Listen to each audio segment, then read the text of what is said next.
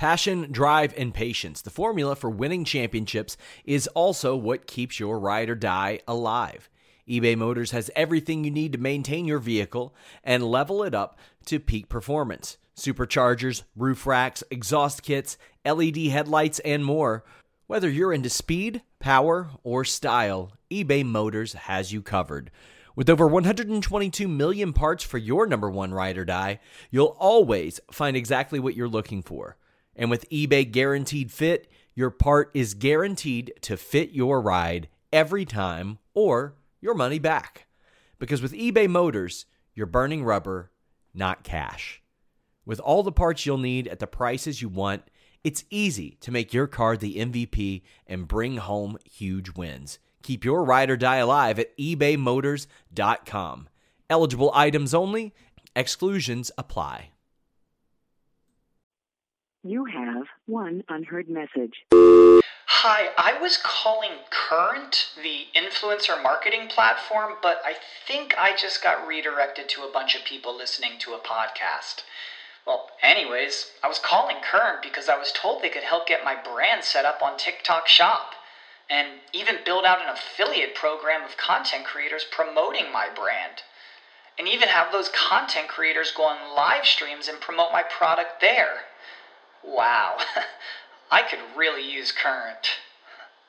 I also heard that the brands they work with are making millions in sales. I guess I'll just go to their website at current.tech.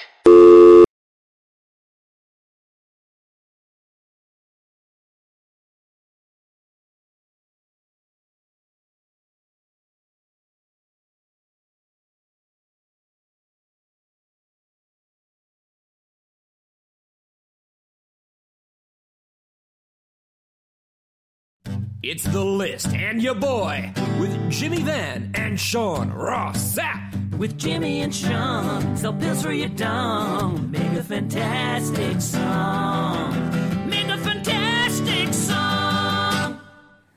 And we're live. What's up, you guys? Sean Ross Sapp. It's List and your boy, number 196, the landmark moment that we have all waited for. Jimmy, what do you have any, like, I figured you had prepared a speech or something for this important day. I was going to, but then I got completely sidetracked by your salad, so I forgot my speech. I'm eating a salad from Gold Star Chili. They actually make really good salads. And why is it that you are eating a salad at 3 o'clock Eastern time? Because I had things to do, and I spent an hour on a Don Callis in-character media call. How did that go? Have you ever watched somebody beat themselves off on a bus for an hour straight? I don't even know how to answer that question. I'll just say no. I haven't. Okay, I would hope the answer was no. It was just such an odd question. I'm trying to understand the correlation.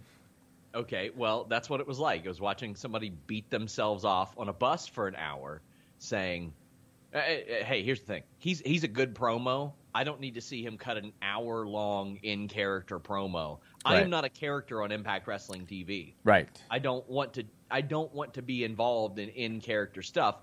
Some rare exceptions. MJF, Matt Hardy, Silas Young are three that I've been able to get news from. You got MJF, who is newsworthy anytime he says something. Matt Hardy, who you're getting for the broken thing or the big money Matt thing. And then Silas Young, where his character is an over-the-top toxic man that is almost comedic. And we can do things like manly or not manly and all that stuff. But this is bad. So he was doing it for wrestling media for an hour in character as the... Yeah, I assume an hour. I hit the bricks after half an hour. You did. You did. That's too bad. I mean, he's an old school guy, Don Callis. He's an old school guy. Yeah, he's pretty good. He's pretty good. The one on Impact or on Dynamite last week was actually pretty good. Yeah, so he is pretty good, but he is an old school guy. That old school mentality, you know. I mean, you got the Paul Heymans of the world that can kind of get it. Yeah. And Don Callis is a bit of an old school guy, and he's only come back to wrestling in terms of on screen. What's been a year or two? Yeah. So not too long. Well, guys, leave a thumbs up, subscribe, tap that bell for notifications. We have podcasts all throughout the week. I did a TLC preview and prediction show with Wrestling Rambles. Check that out on youtube.com/Fightful. But if you're watching live on youtube.com/Fightful, don't need a super chat. It'll get your question or statement read on the air. And we've already got one.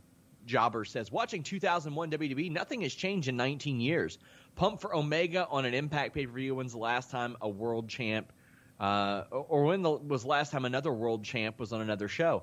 Well, I'd imagine Okada or the Ring of Honor world champion on each other's shows was probably an experience. Yeah, and NWA Women's Champion on Dynamite. Like, if you really Yeah. want to be technical, I guess. I would Or say AAA. specifically, since the last half of 2003, nothing in WWE has changed. I rather enjoyed 2001. Right. There was some creative stuff there, but I think specifically last half of 2003, it's really been the same. I've mentioned this before, but I decided to bring back my website in, I think it was 2007, in blog form. And after a couple of weeks of realizing all they're doing is some combination of Kofi Kingston and Dolph Ziggler every week.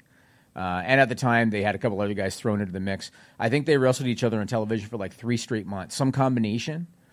And then they did the thing with Brock Lesnar and John Laurinaitis. You remember that? Yep. And I was done after that. I was done. Like, here was this guy, Brock Lesnar, more mainstream attention than he'd ever gotten, having been the UFC champion. And they put him with John Laurinaitis on television. I stopped writing the blog after that. Before we get to WWE, a couple other things first. First, I want to give my condolences to the family of Tom Lister, Tiny Lister. I think most people know him as Debo from Friday. I also remember him from Armed and Dangerous, the movie with John Candy. He had a big role in that, and he was Dark Knight. What's that? He was in The Dark Knight. Yeah, he was in a bunch of stuff. Like, he was a very recognizable character actor. He was in the Mike Myers thing too, Austin Powers. So he was a very recognizable character actor. But of course, in our circles, we remembered him as Zeus from No Holds Barred, and from, I think it was SummerSlam '89. They did the thing in Survivor Series. WCW brought him back. I believe Z Gangsta was his name when he did the WCW thing. And that terrible angle. And YouTube, if you go on YouTube, there's a match from Puerto Rico, Zeus against Abdul the Butcher. Yes. From Carlos Colon's promotion. That's it was on the year after his WWE run. That's right, and he looked pretty much the same, except he didn't have anybody protecting him. He was in there one-on-one with Abdul the Butcher. Ugh. But that's on YouTube. So my condolences to his family. I understand COVID was the cause, they think, which sucks. Had it twice. Yeah, and I saw an interview with him, or it was a cameo that he did, and he didn't look very good doing the cameo. He was wearing the mask and everything. But my condolences to his family. The other thing I wanted to bring up before we get into the state of WWE, MJF gave you an F+, Sean Ross Sapp. Are you happy? Are you happy that it wasn't an F-? He gave you an F+. I mean, that's a ringing endorsement. If you It's ask not bad. me. It's not and bad. You know how many segues I'm going to be able to do? MJF gave us an F+, but if you want to give them the D+, use Blue Chew. I'll be able to do that all the time. I'll do that this week. But yeah, I mean, come on. We kind of knew this was coming, but whatever. Hey, you know what? I've interviewed him each of the last 3 years. Hopefully it happens next year as well, and we can get him to go into more detail on what he doesn't like. He called Louis that shitty little British guy one time. But that was probably for Wrestle Talk. No. That was for our Wednesday night show. show. Oh, it was? Yes, he is a regular viewer of the Wednesday night show. Like, okay. He tweets about it. Yeah. Okay. I will admit, even though I own Fightful, I don't check out many of the podcasts. I just don't. I did check one, I think it was 2 weeks ago. I checked out some of the Wednesday night show because that was when the Impact thing happened, and I was curious for your opinion and the Sting thing. Robert is very intelligent. He's got a lot of good thoughts on stuff. He's starting with us full time on weekdays next week too. So that's good. We get more Robert, and we got more super chats too. Evan Wright says, "I'm not completely sold. Moxley isn't going to be at Wrestle Kingdom. Do you think Brody Lee's absence is New Japan related?" Well, no, Brody Lee's absence is not New Japan related. I do know what it is related to. I'm not at liberty to discuss that, but I'm not sold on the Moxley thing either. If they film like a bunch of weeks worth of stuff, right, they could get around that, and they got to have him drop that title in some capacity. They got to do it, Jimmy. Yeah, and not only that, the fact they took the Dynamite or the AEW title off of him means that his presence weekly is not as important now as it would have been otherwise. So if he takes a little hiatus from Dynamite, because you know that AEW wants to get in partnership again with New Japan. If he takes a little break from Dynamite to get in the New Japan spot, you can do without him for a few weeks, and then when he comes back, it's a big return. You know what I mean? Yes. So I agree, and we know that he really wants to do it. What about Jericho? I don't know. I don't know about any wrestlers working for New Japan right now. Yeah, it'd be tough. And it's tough to really figure out that formula. Yeah. Because their tapings are this week, and they would have time to quarantine for 14 days and then do that show and then come back, but then they would have to probably quarantine again, and that's an awful lot of time off. Yeah, I don't know how the rules would work, you know? I mean, they could do the rapid testing, but at the same time, if the government tells you 14 days and then you're on television, probably not a good look. Evan Wright says, encouraging watching Dark Order versus Bear Country. It's encouraging watching Dark Order against anybody right now. They are very, very entertaining. Evan Wright says, Omega and the Good Brothers against Swan and Motor City Machine Guns at an Impact show. Thoughts on them maybe doing Omega and the Brothers against Cody and the Buck at Beach Break maybe? Even confronting Omega. I would love to see some sort of crossover with that. I want to see more Omega and Bucks and Good Brothers mixing it up. Do you think that we'll end up seeing anything like that on AEW TV? Yeah. I do. I still know that AEW purists don't want to hear it. I still don't see how this makes good business sense for AEW unless the tape library aspect is part of it. Otherwise, when you've only got 2 hours of live TV and you're going to devote some of it to another company's talent, it doesn't make any sense to me. But yes, I do think we're going to see it. I think it makes perfect sense for them to have the Bullet Club, back together on AEW Dynamite, and I think it might have been Anderson that's kind of hinting at it for this week's Dynamite on Twitter. He was kind of just throwing out some Easter eggs or whatever. But I think they're probably definitely gonna do something. I just hope there's more to it than a talent exchange. I'm not convinced that storyline is going to pop Dynamite's rating. I'm not convinced it's going to happen. Well, one of the only things Don Callis said that was even remotely newsworthy on that media call is that when people talk about talent exchanges and dream matches, he says that is small time to him and that he's thinking bigger. And I'm sure that if I were running Impact and I had AEW showing up on my show, I would be dreaming a lot bigger. I'd be pitching everything I could. You know something? With all due respect to Don Callis, I mean, obviously what AEW's done for them already has been massive. Massive. It's almost charitable what Tony Khan has done for them. But with all due respect to Don Callis, it's easy to talk with other people's money. I said the same thing about Jeff Jarrett. Jeff Jarrett, when they brought him back, he was doing these big press conferences saying, we're gonna do shows in the UK and we're gonna do shows here. Well, it's really easy when it's not your money, talking about flying all over the world, you know what I mean? And it's easy for Don Callis to say, I've got big plans, when you had no viewership, no buzz, no interest, no momentum, and all of a sudden AEW plugs into you and you're spiking. I mean, of course. What else do you want him to say? You know, we'll talk more about Impact later on because I want to talk about the Twitch numbers a little bit. But I want we still have some super chats. Oh, sure, go ahead. Throwback says, "Do you think Keith Lee going back?" Well, actually, we'll hold off on that. Yeah, well, that's on my list. You saw the thumbnail. Yeah, we'll hold off on that one until it's time. Yeah, that's on my list. I want to start. I feel like we do this every month or two. But this week, I feel like we really got to talk about it, the state of WWE. And I want to go a step further. I not only do I want to talk about the state of WWE, I want to talk about WWE loyalists. And I'm talking about the hardcore, devoted, pro AEW fan, borderline over to anti every other wrestling company type of fan. I want to talk about these two things together.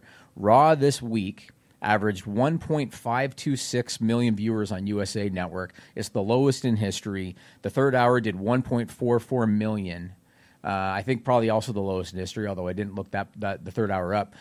The big thing here, the key demo, the 18 to 49 demo. And I know that some people are like, oh, there they are talking about demos. This is what USA Network cares about. This is what advertisers care about. So it's important to talk about it. In the 18 to 49 demo, Raw did a 0.41 rating, meaning that the last 2 weeks of AEW Dynamite, the December 2nd edition and the December 9 edition of Dynamite, actually beat WWE in the 18 to 49 demo, which is unbelievable. Almost, it's more than impressive. It's unbelievable. Then in addition to that, Dynamite's peak quarter last Wednesday night for the December 9 episode, their peak quarter, which was the Shaquille O'Neal segment, did 1.22 million viewers, which is only 15% less than what Raw's third hour did this week. Only 15% less. And they did those two things. They beat them in the key demo, and they came within 15% of their third hour while running opposed to NXT. Yep. That's unbelievable, Sean. It's unbelievable. And like you said, the loyalists came out of the woodworks. And here's the thing.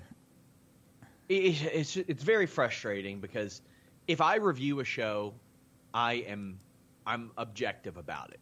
That's it. I'm going to be objective about it. When I report news, I'm objective about it. But people act that I have to levy the same number of criticisms towards one show that is good and one show that is bad. That's ridiculous. I ain't doing that. I don't. Oh, well, you know what? I criticized 4 things in AEW, so I will do that also on WWE. My daughter does that. It's like, hey, you gave him 3 M&Ms. You only gave me 2. Well, you need to look at your daughter and you say, well, that's because he's my favorite. And see how that works. I hope she doesn't catch this part of the podcast because she'll believe it. She's 6. She'll believe it. You know, you've got all the excuses, Jimmy. Football. Oh, COVID. Numbers are down. Well, you know what? Let's look. Let's just take a look. Last December, first week of December, Raw did 2.2 million viewers. Second week, 2.15 million viewers. This year, 1.73, 1.5. Those are drops of about 475,000 and, I don't know, roughly 625,000. You know what AEW did last December? No, go ahead. They did, 851,000 and 778,000. This year, 913 and 995,000. And you can say, it's Sting, it's Shaq. I don't give a shit right? if it's a jar of applesauce that's drawing people in. I'd be impressed if it was. It'd be great. It'd be awesome. That crossover deal with Mott's is just really working out for them. That'd be amazing. But, I mean, they took a period that was a real bad period for them last year and grew on it. Meanwhile, WWE has lost significant numbers of viewers. Yeah, Raw especially. It's because the show isn't good. The show isn't good. There's no reason to watch it. A little behind the scenes here. Like, we used to have a situation where it was me, Jeremy, and a third person getting the articles for Raw. And when there are big happenings or matches set or title changes or returns or something noteworthy, we do an article. As time went on, I was like, you know what? I'm probably better off just writing a Fightful Select blog about it. So I started to do that. We had 2 people doing it. About a month ago, Jeremy said, we're not doing this anymore. One person can cover this. The other person can have off and watch the show in an hour and a half the next day. And we have had 0 issues. Our staff chat was more lit up at 5 a.m. for a New Japan show than it was for Monday Night Raw, the cornerstone of WWE for almost 30 years.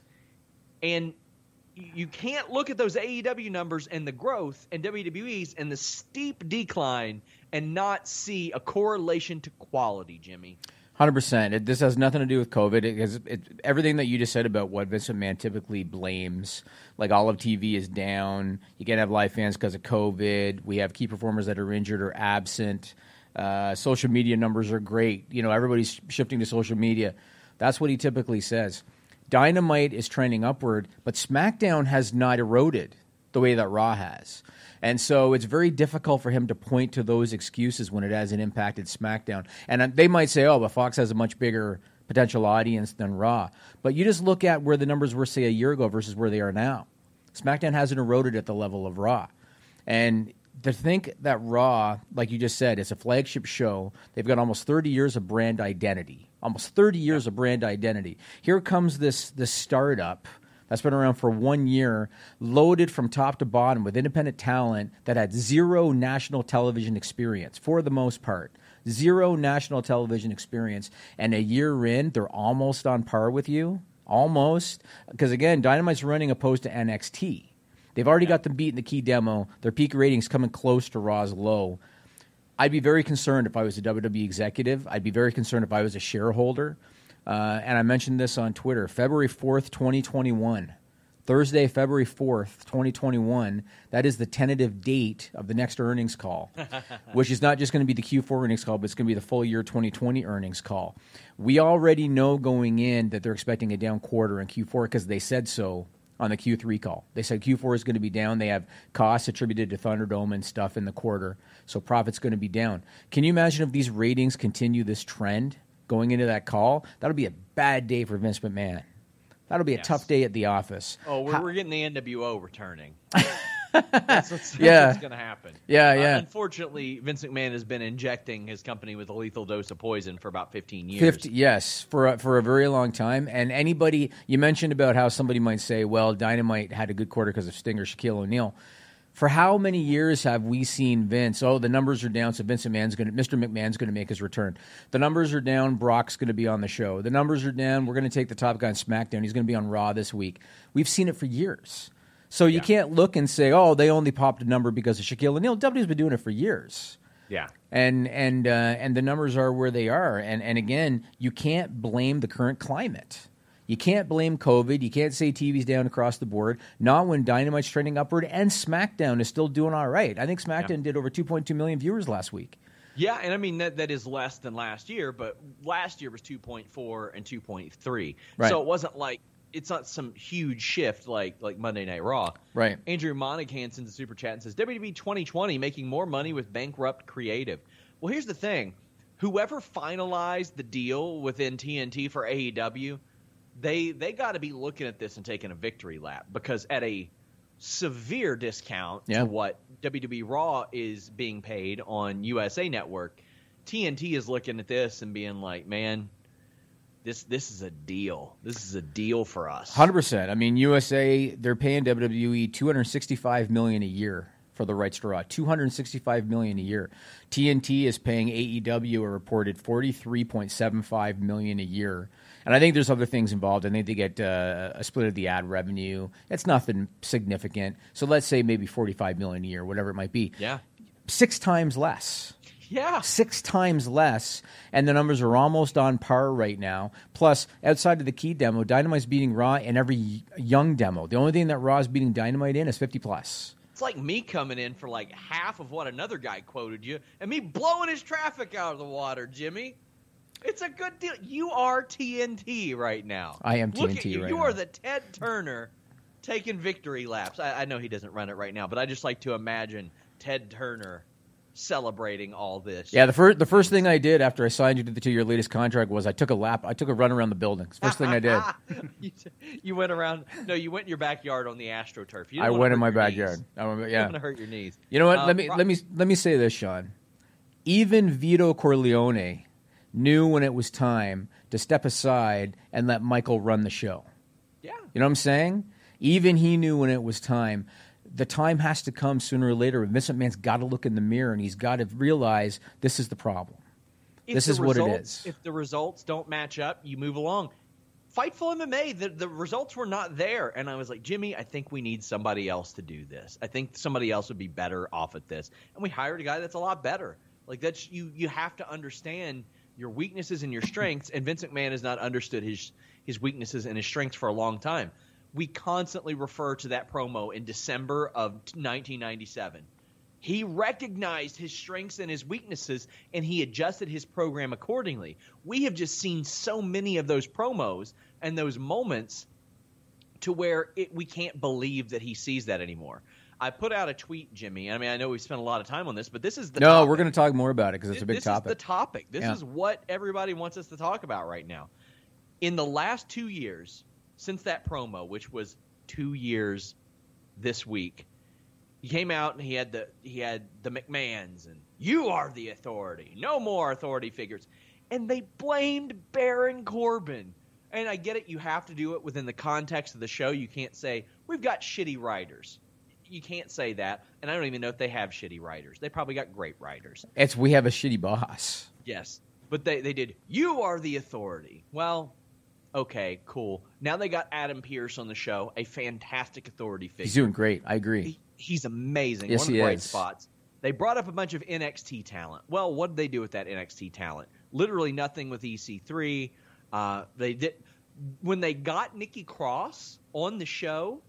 Her story was, Jimmy, nobody has even noticed I've been here for 3 months. Right. Like, that's how they got her on the show. Isn't it telling, sorry to cut you off, but isn't it telling when they bring up Shinsuke Nakamura, a guy who English is his second language, and his first week on TV, they got him cutting a live promo in the ring. Then they bring up EC3, whose strength is his promo ability, and he never talks. Yeah. Doesn't that kind of just tell you everything? And I want to talk about the WWE loyalist thing again, talking about, devoted hardcore fans. My point here is not to shit on these fans. You can like what you like. That's your right. If you only want to like WWE and you don't want to like anything else, that's cool. That's your right. The reason I want to bring this up is because I would really like it if these fans would be less accepting of shit. The reason I would like it if they would be less accepting of shit is because I believe that Vince McMahon has had no sense of urgency to do better in years and years and years because, number one, he doesn't have competition. He hasn't since now he does with AEW, but for, 15, 20 years he didn't. And number two, these loyalists were just accepting of the shit that he was peddling out. And the best example that I can give you is the Jinder Mahal example. I really don't think Vince McMahon respects his fan base. I don't think he does. Yeah. And the Jinder Mahal example is the best one. When Jinder Mahal won the title, and he said this himself on Jericho's podcast, when he won the title and he went to Vince and he said, I'm really scared that they're not going to accept me because I was enhancement for 8 months. Vince McMahon said, don't worry about it. They'll forget. That's what he said. I don't think he respects his fan base, and part of the problem is the loyalists that just accept the shit. Yeah. And I really feel like if they would call Vince McMahon on it more often, maybe there'd be a greater sense of urgency to do better, because I feel like that's just not there, Yeah. Look at the answers that WWE has had since that promo. You are the authority. No more authority figures. Well, they've had to go back on that. All the NXT call-ups, none of them ended up mattering. Nikki Cross mattered, ultimately. Otis to some degree. Then, a few months later, they're like, the superstar shakeup. They abandoned their own brand split for an entire year. It was just abused between the NXT thing, the superstar shakeup that they did not plan, by the way, didn't care enough to plan about it. Then they were like, the wild card rule, we'll do that. Well, that didn't work. They did their own draft. Well, that lasted a few weeks before they had to go, NXT invasion. Their default when all this happens is, oh my gosh, the ratings are terrible. We got to have everybody on every other show. Well, okay. Then they did the brand-to-brand invitation. How'd that work out? Barely exists. Well, then they said, no more commercials during matches. And instead of crafting your show to where you would, do a commercial during an entrance, after an entrance, they did no contest, restarts, 2 out of 3 falls. Mm-hmm. That worked great. They did the raw dart thing, which I didn't see exist long enough to really give a fair criticism to. I can tell you that I enjoyed that third hour a lot more whenever they tried to make an effort for it. What was that, 2 weeks? 2 weeks. They had the Sami Zayn promo that was pretty good. They shut off some of the lights. Yeah. Whatever. They did Raw Underground. And again, I enjoyed some of that. That's just the nature style in which I like sometimes. But then they did Retribution. And looking now, it's like, man, we knew, Jimmy, from week 1 this was going to be a waste of time. Yeah. We knew it. We knew it was a Band-Aid. 2 years, and those are just 8 things off the top of my head that they've done. Instead of just, hey, we have a bunch of really talented wrestlers. Some of them are champions, and they are special because they're champions. Here's a bunch of other people trying to become that champion, and when they don't, here are some offshoot stories that occur as a result. That has been a method for AEW, and it has led to success. And it's why you get people caring about wrestlers when they're not champions, because we know that their ultimate goal is to become that. There's a reason for this stuff. Titles are a prop to make you care about the show And WWE they just won't embrace that. They won't embrace the attractions that they have. The women's division, so robust they had to install tag team titles to give people stuff to do on the show. Tag team in general, they won't embrace it. Let's just do stuff that doesn't matter for 3 hours. And I wrote for Wrestle Talk magazine, just submitted it this week. The Roman Reigns storyline is so amazing. It's so good that it frustrates me because I know that they can do this all over the show. I know they have creative people and excellent performers, and they can have really, really good shit all over the show.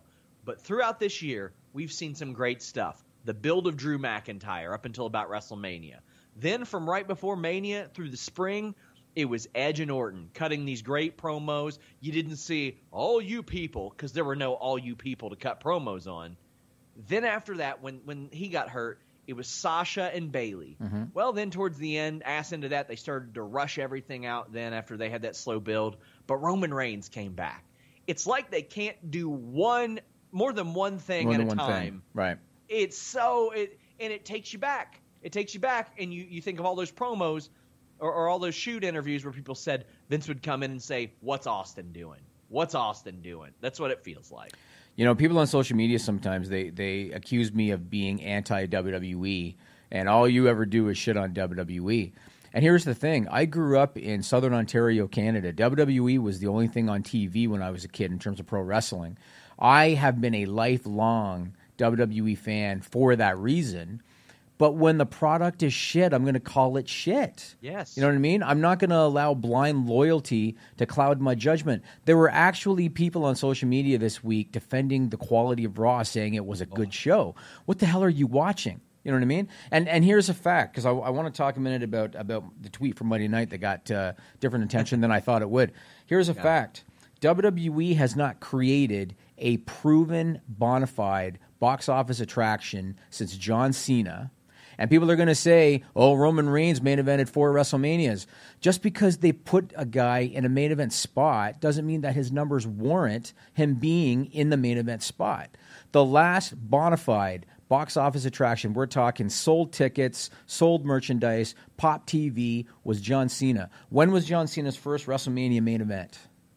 05. 05, WrestleMania 21. It's been almost 16 years since they have created a legitimate, bona fide box office attraction. And it's for all the reasons that you talked about. You know, it's not for lack of talent. He could have been bigger. He could have been way bigger. Sure, but it's not for lack of talent. It's for improper handling.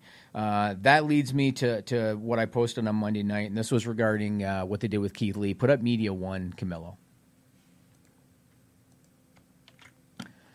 So this is something that I put up. I said, would The Rock ever lose a handicap match clean to Too Cool? Probably not. That's the difference between how supposed top WWE wrestlers were protected then and how they're not protected now. Keith Lee is... You have one unheard message. Hi, I was calling Current, the influencer marketing platform, but I think I just got redirected to a bunch of people listening to a podcast. Well, anyways, I was calling Current because I was told they could help get my brand set up on TikTok Shop and even build out an affiliate program of content creators promoting my brand. And even have those content creators go on live streams and promote my product there.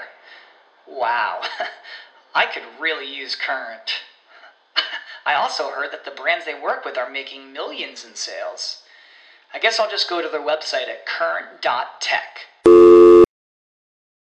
Say goodbye to your credit card rewards. Greedy corporate mega stores, led by Walmart and Target, are pushing for a law in Congress to take away your hard-earned cash back and travel points to line their pockets. The Durbin-Marshall credit card bill would enact harmful credit card routing mandates that would end credit card rewards as we know it. If you love your credit card rewards, tell your lawmakers, hands off my rewards. Tell them to oppose the Durbin-Marshall credit card bill.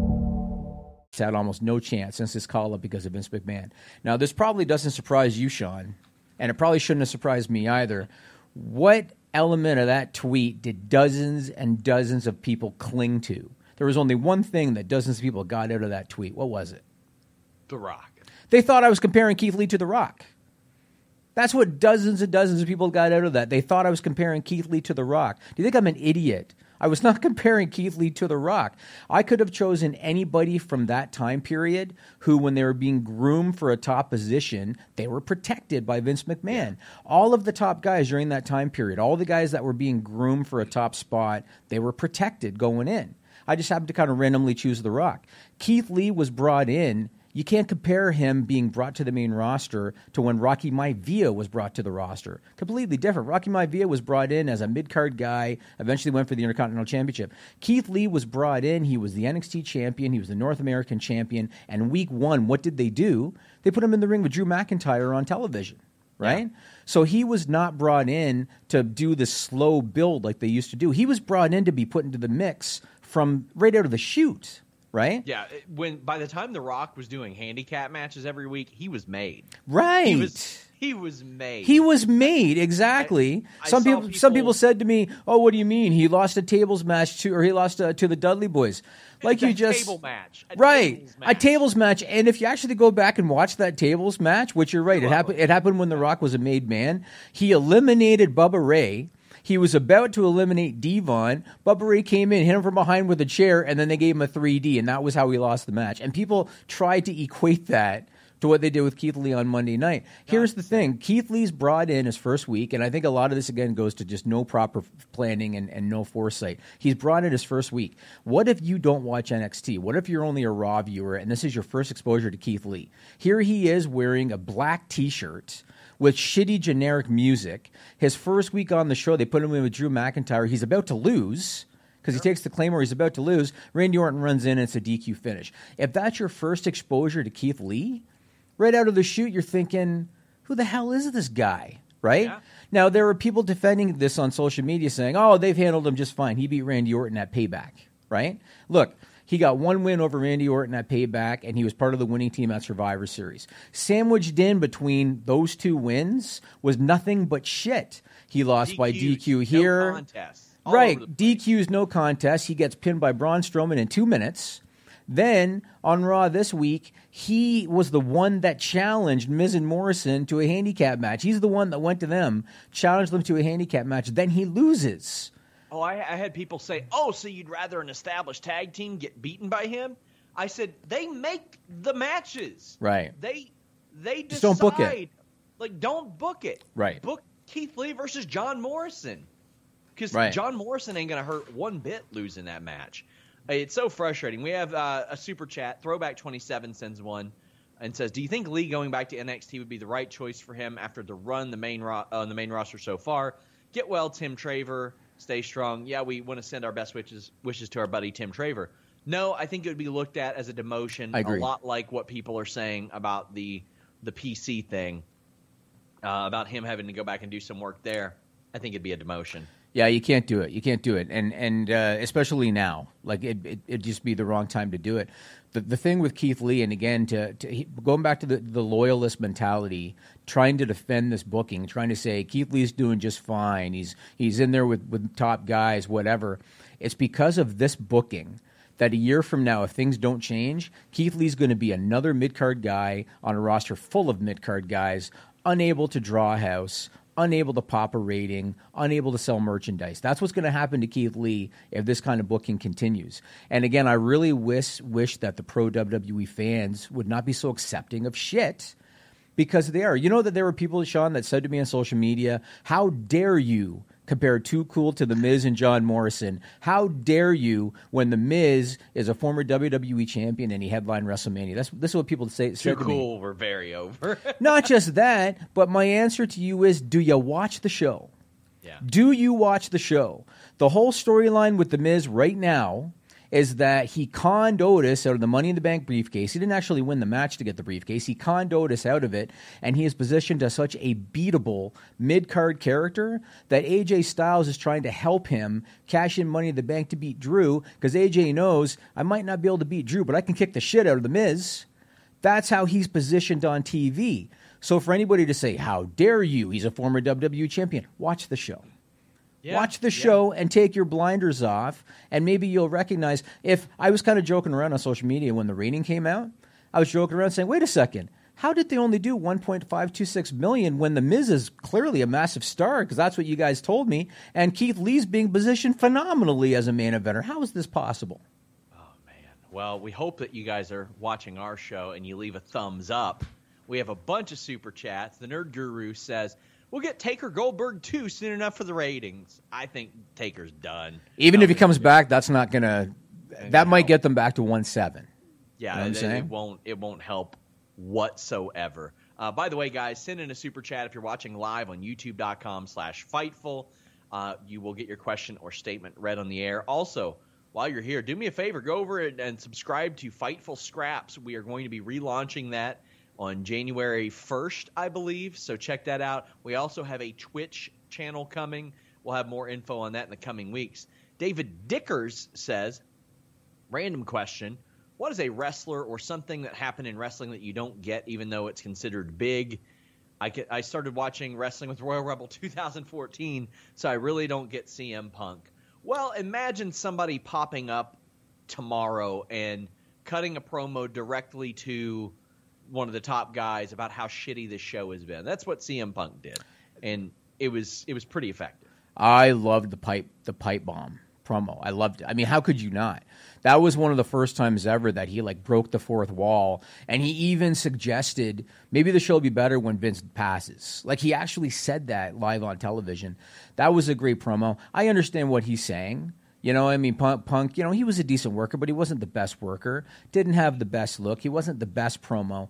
What I liked about CM Punk was I liked CM Punk's balls. That was the thing I liked about him the best. I'm going to isolate that clip. Go ahead. Yeah. No, I loved how CM Punk would get out there and he called it the way he saw it. Do you remember the thing with Kevin Nash? Yeah, I do. And I actually loved Kevin Nash when they did this thing, because if you've never seen it, go look on YouTube. CM Punk and Kevin Nash had a little back and forth. And Kevin Nash is not stupid, right? Kevin Nash, he can think clearly and he can improvise. He tried to stay on script. And as soon as Punk started pissing him off legitimately, Nash went off script. And I'll never forget what Nash said. Do you remember this, Sean? Nash goes, hit the weights, take a shower, get a clue. Yeah. And I loved it that Nash said that. And he said that he looked like a short order cook from the Waffle House. In Pikeville, Kentucky. Is that where it was? Yeah. Yeah. Also, if you guys want a good example of how smart Kevin Nash is, go look around the Benoit era. There's a clip of when he was on Fox News, and they really thought they got dumb, roided-out wrestler on their show to abuse, and he eviscerated them. He jobbed them out on the air. It was, that was wild. One promo, the Punk Nash promo. That was a promo where Nash was trying to stay in character. Punk kind of pissed him off because Punk kept on going legit, like outside of storyline. And when Nash finally had enough and started shooting back on Punk, if you watch that promo, Punk then took it back to storyline. Because I think it got to the point where Punk was like, okay, maybe he's starting to kind of rib me a little bit too much, and he actually took it back to storyline. So that was a good one. Go ahead, Sean. Hold on. Okay. Hold on. You know, Jimmy, I was gonna do a Magic Spoon read, but we just can't overlook it. We just can't overlook the fact that CM Punk very clearly uses Manscaped, and that's why you love his balls so much. He uses Manscaped.com. He uses the code FIGHTFUL. I even got to pull up the talking points that they want, because I was just so taken aback by this. I bet, and I'm not endorsing for CM Punk, but if you want Jimmy to love your balls, you will use Manscaped. It's the best in below-the-waist grooming. They just released a new cologne scent to help you feel good and smell good all over at all times. This isn't cologne for your balls. They got ball deodorant for that. This is just to make you smell good. They got that Perfect Package 3.0 for your below-the-waist grooming needs, but they didn't stop there. They've got that new refined cologne signature scent. It's the same signature scent that's in all their formulas, and it's a perfect complement to the collection. It's light, approachable, and gentlemanly in all the right ways. It's calming and inviting. It's got those anchoring notes of a woodsy, masculine finish. It comes in a 50-milliliter bottle. It's hypoallergenic, cruelty-free, dye-free, paraben-free, and 100% vegan. So if you want your balls to be cruelty-free, Manscaped has you covered. Cruelty-free balls. Yeah, cruelty-free balls. It's in a beautiful glass bottle that makes a statement of its own. Also, check out their Perfect Package 3.0. All the essentials for your below-the-waist grooming needs, including the Lawnmower 3.0. You will have Jimmy Van saying, I love his balls when you use that Lawnmower 3.0. And it won't nick or snag your nuts. I mean, CM Punk, the only bleeding you've seen him doing over the last 7 years is in the UFC cage. And I guarantee you that wasn't from the Lawnmower 3.0 because they have the technology to keep your nuts safe. It's time to feel sexy. 20%, that's a talking point for them, like a bullet point. It's time to feel sexy. 20% off plus free shipping. Use the code FIGHTFUL at Manscaped. Your balls and body will thank you. Code FIGHTFUL at Manscaped. And we have a bunch of super chats still. Edson Howe says, have you heard Jim Ross recent comments about wrestlers doing dives and protecting finishers like the DDT and the super kick? Yes, I agree with him. Completely. You know what? I've got the quote, so I might as well read the quote. He said, quote, all you guys go outside, you cluster up like coils, you stand there in a huddle, friends and foes together, side by side, so you can catch some leaping idiot going over the top who never wins with this move. I completely agree with Jim Ross. Yes, I do too. And this isn't just an AEW thing. This is a wrestling thing. And you know what I hate even more than that, Sean? What? And this comes down to an understanding of psychology. How many times have you seen a guy part of a huddle? The guy that dives doesn't come anywhere near him, and he bumps and sells. Hate it. I have seen it so many times, and I despise it. And I really wish that I could be a producer and grab that guy when he comes to the back and say to him, explain that to me. Explain to me why you did that. In some of the matches that I did, I would be told, oh, okay, well, this is the spot that you're going to do. And then I would go back and watch it. And there's one match in particular, I told, like, all these people, if I don't make contact with you, please don't fall. Yes. React, do something else. Just please don't fall. Yes. And fortunately, that started to stick. And I was like, hell yeah, that works pretty well. But I completely agree. We have a bunch more super chats, guys. Leave a thumbs up as well. Evan Wright says Wardlow out of Dynamite tonight. It's a 12-man tag. Oh well, how will they pull it off with only 12 men? Match is ruined. It's ruined. Evan Wright says Raw Undershed is better than Raw Underground. Facts only. I don't know what you mean there. If you mean roll under shit, which was the Talkin' Shop-a-Mania method, then that was good. Joe Marcinek says, SRS, are you going to get Jimmy a toaster? Hopped up on Toast That Toast. I actually got Jimmy a Christmas gift. He did. It's cool, too. It was delivered to him. We might show you guys that next week. Yeah, next week. Rob Wilkins says, more Robert D. Felice or Rob is always what's best for business. Over under on Vince, Steph, Shane, and Triple H being in the ring on Monday night. Also, AJ should win. I think they'll probably be in the ring. At least one of them will be, I figure. You think so? Yeah, probably. What can they say? Nothing. That's what's been happening the last few times. You know what? Obviously, we're not privy to one-on-one conversations, so I don't know if, like, Hunter's ever gone to Vince or if Stephanie's ever gone to Vince or Shane, even Linda. I don't know if anybody's ever gone to him and said, don't you think it might be time for you to maybe take a step back? If they haven't had that conversation, they need to. And I know it's very difficult because you know how we talked about, say, The Undertaker, when he had to decide to retire. It's tough when you've been doing it for so many years. Well, Vince has been the promoter king for decades, and it's his baby. This empire is his company. So I understand it's tough for him to kind of take a step back and give somebody the keys to your kingdom. But all the things that he has tried, and they hit 1.526 million viewers, and you're telling me that's not enough to slap him in the face? I don't know, man. Also, I got to credit my wife. She's the one that texted me and said, you need to go to a Manscaped segue there. So, I mean, she's been brainwashed at this point. She's been brainwashed. Ray Callahan said, Kenny turns blood and guts with Bullet Club Civil War. That sounds like a good idea. Impact versus AEW sounds like a pretty neat blood and guts idea to me. Yeah, I mean, we could talk about Impact, I guess. Jesus, I want to talk about Punk more, too. There's so much stuff. Let's talk about Punk first because there was another super chat about Punk. Sure. Here's my question for you, and I'm asking you this as a wrestling fan, not as a journalist. are wrestling fans still as interested in CM Punk returning to the ring now as they were, say, 2 years ago? Do you think? No, because AEW was starting then. So I think that 2 years ago, people were like, "Oh, well, he's going to come in." Right. So I don't think so. And also, time is not on CM Punk's side. It is not at all. He is a 42-year-old man now. Yeah. When he left, he hasn't wrestled in 7 years now. Mm-hmm. Its time isn't on his side. When I listened to him a bit on Renee Young's podcast, Renee Paquette, I'm sorry. Sure. I listened to him on Renee's podcast. I'll be honest with you. I used to really be a fan of CM Punk, and I loved, like I said, the guts that he had and shooting on television and speaking his mind. I respected all of that. Yeah. I'm disenchanted. Loved his balls. Yeah, loved his balls, yeah. I'm disenchanted with CM Punk, man. I am. Sure. I feel like he kind of still has this grandiose opinion of himself. Almost like he thinks he's a game changer. Like, you remember backstage when he did the big debut last year, and he says something like, just when they think they have all the answers, I change the culture.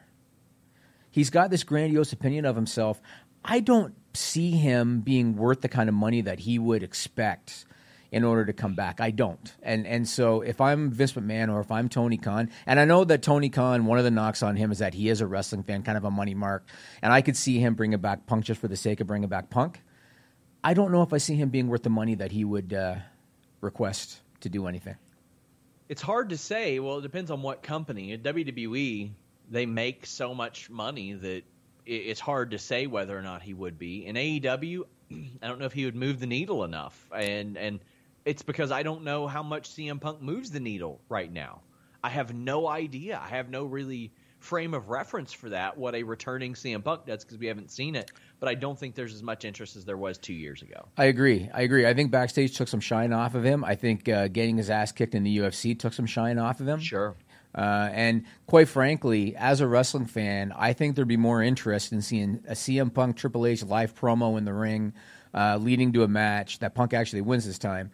That would be more interesting to me than Punk against guys he's never wrestled in AEW.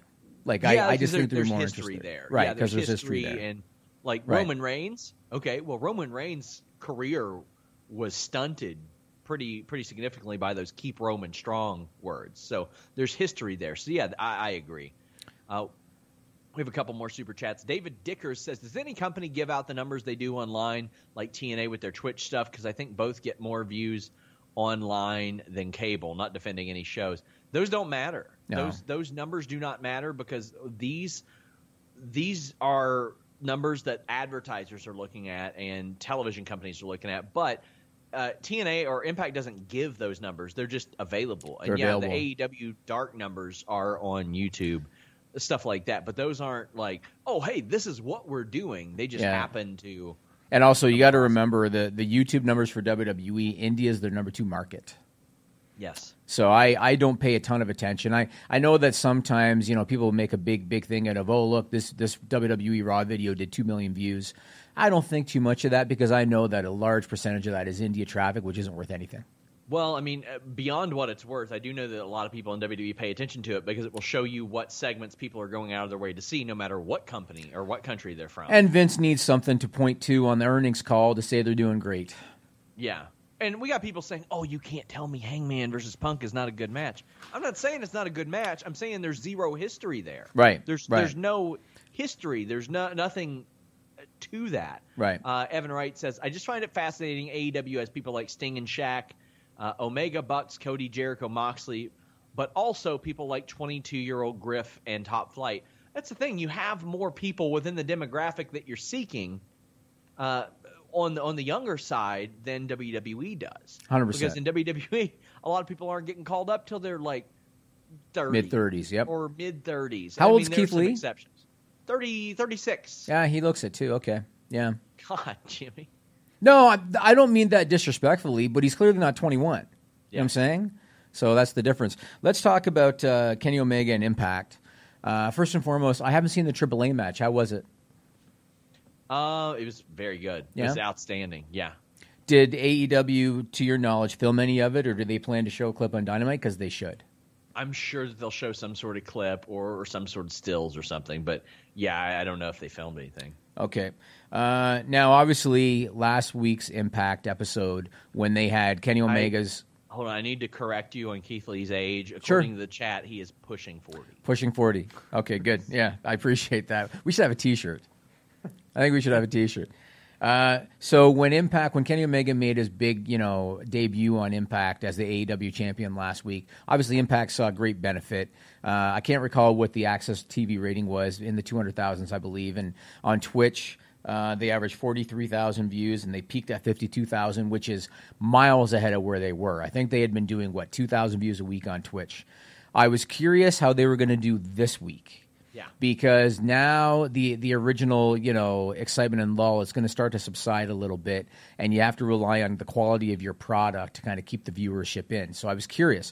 So according to Brandon Thurston, this week Impact averaged 12,000 views on Twitch. That's down from an average of 43,000 views last week, and they peaked at 14,000 versus 52,000. So I look at this from two sides. The first side is it's still better than what they were doing. It's 12,000 average is much better than a 2,000 average. It's significantly down from last week. And so I still got to see, does Impact as a brand have buzz? Just because you got Kenny Omega on your show, just because they're posting stuff on social media with him, Anderson, and Gallows, I'm not convinced Impact as a brand has buzz. So I want to see where things go next week and the week after that and the week after that. Are the numbers going to stay where they are? Are they going to go up? Are they going to go down? I don't know. But, what do you feel? And, obviously, I know that the online, kind of smart wrestling fan base is really digging this. Do you have any kind of a gauge as to what, say, the average wrestling fan feels about this whole thing, or is it just too difficult to... It caught interest, but I think that Impact peaked with the interest early. Unless we see something major happen on AEW TV that guides people to Impact, I think they did it very early because, quite frankly, they have all their content in the can from November. So they've had to go back and film a bunch of shit last week. So I think they should have done something else than what they did for the Kenny Omega show. They had some very good talent highlighted, but they also missed out on highlighting a lot of talent. That show should have been a pay-per-view worthy show. Right. And it was not a pay-per-view worthy show. And unfortunately, Impact is in a time where they're about to lose a bunch of people. We know Ethan Page is coming up. We know Jake Christ is done. We know that, the rumor is that Taya might be shopping herself. I don't know that to be true. Yeah, she got the rights to her name, right? Yeah. Heard that. So we gotta kind of look at what they have, what they're going to, and they filmed almost all their stuff heading into Hard to Kill. They had to film the bus stuff and subsequent backstage fights around all that.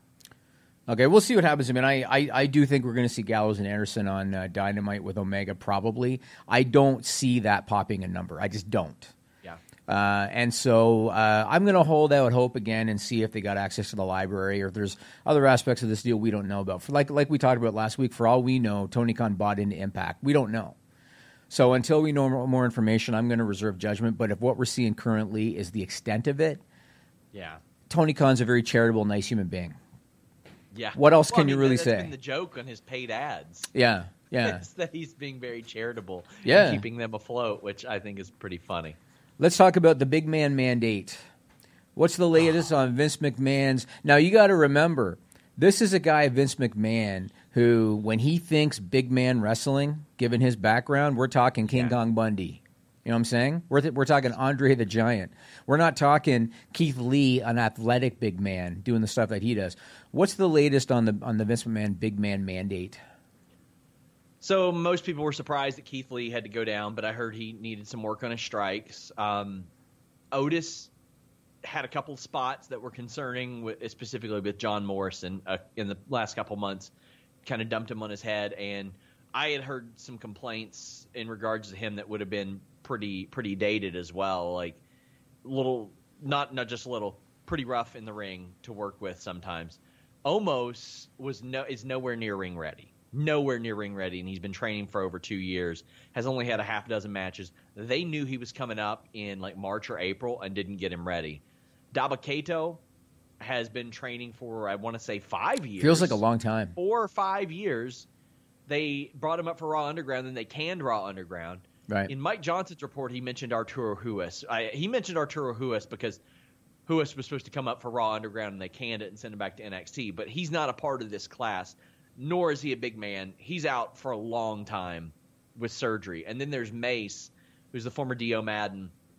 And a lot of people pointed to his athleticism but said that he was out of the ring for almost a year and only did a few live events earlier this year with NXT, and that they'll kind of see what they have there. But he didn't wrestle for a long time. Right. Yeah, interesting. I mean, it sounds like Keith Lee was almost like he was grouped with the others just because he happens to be a big guy that they're featuring to a degree. Yeah. It doesn't sound like he did a whole lot to warrant that. That's from what I heard. I mean, I did hear a comment from. Actually, I was speaking with another wrestling media member who said that they had heard that it might have been because of some strikes or something like that. But I can't speak to that directly. Yeah. Interesting. One more thing, I guess I want to mention. Earlier on, you said the all you people thing because that's like one of the things you like to joke about. Did you see Big E on Talking Smack last week? I did. Yeah. He said the all you people thing, then he caught himself saying the all you people thing, and then he paused and kind of explained what he meant by that, and I immediately thought of Sean Ross Sapp. I immediately thought, Sean Ross Sapp's got influence now. He said in our interview that he lurks my Twitter. Oh, okay. Yeah, I remember because I saw that and I thought, this is Sean's influence. People are watching his stuff now. If you go back and watch Talking Smack, as soon as he said it, he immediately, like, light bulb went off and he realized what he said and caught himself. Smart man, and I'm not implying it's because of my influence. He's one of the smartest guys in wrestling. He gets it. He understands it, and I mean, not to say that I understand it any better or even on the level of him, but it does make me happy. If only, Jimmy, I had that type of influence over the Fightful Championship. It is what it is, man. You've had several opportunities. You're not able to get it done. You know, always the bridesmaid, but never the bride, I guess. Well, listen, here's the thing. I have unearthed some footage, and I don't even want us to go to the end of the show with this. I'm going to reveal something, Jimmy. I went for the Fightful Championship last year, and I have found footage, security footage, definitely not filmed footage. It's security footage. Really? Of me being thwarted by an unnamed person. Camilla, will you run the clip and then bring us back? Thwarted by an unnamed person. Oh, no! Oh, my God. Who did that? And we're back. So I never did find out who attacked me. I saw him. I saw the guy. So the reason in that clip you saw me back away like that is because that wasn't. Was that you? But that was me. But I'm not the one that did anything. So I saw the guy that did it. Did he look like you as well? Because that's what I've been told. No. So the guy that did it was the same guy that hit you with a chair when you had your first match. The guy that had the Steve Austin mask on. I saw the guy. The reason that I was backing up like that in the clip you just saw is because I was on my way to go get him. And what happened was I couldn't. I'm not fast, Sean. I'm not fast. My speed and my cardio was a problem for me. I wasn't able to catch up to him. He was like the fastest man alive, Sean. He went running up the sidewalk on Yonge Street in Toronto. I couldn't catch him. It looked an awful lot like it was just you attacking me. But you know what? I've heard, like, just poking around the office, that maybe you'll have some proof before too long that it wasn't you. And then just maybe there were similar builds and looks and all that. But you know what? I'm going to take your word for it. Definitely wasn't me. Your word for it. Yeah. I've been stewing on it for a long time. Didn't know who attacked me. I didn't know you had the security footage. Yeah, security footage of. Shouldn't I be informed of this, Camillo? Probably. Like, don't you think if anybody should know about you having footage ready to roll from Sean Ross Sapp, maybe I should know about it? I mean, I'm the best at what I do, Jimmy. I dig things up and I unearth things. Well, let me tell you something, Sean. Even though it's been a while since that happened, I'm still on the case, Sean. Okay, I'm still on the we'll figure it case. out. Yeah, I'm talking to the police about this. Like, I'm on this guy. I got a pretty good look at the back of his head. I'm on this guy, Sean. I think we'll talk about it at another time. We will figure this out. And you know what? I'm committed for years. I am going to come back to Canada, and I am going to get that championship. But we'll talk more about that later. We are heading over to FightfulSelect.com. List goes on. We're going to talk about Jake Paul. We're going to talk about The Rock. We're going to talk about Lana. We're going to talk about NXT India. The list goes on, FightfulSelect.com. I'm still really rattled by that footage, and I can't believe that somebody did that to you, and I'm on the case, Sean. We'll figure it out. Hopefully I don't get hit by a car or anything. Because if somebody hit me with a car and they posted a camera on the front of their car, right, I might be able to get that footage as well. But we'll see. Until next time, guys, we're out. Subscribe to Fightful on YouTube for the latest exclusive podcasts, interviews, and news across boxing, MMA, and pro wrestling.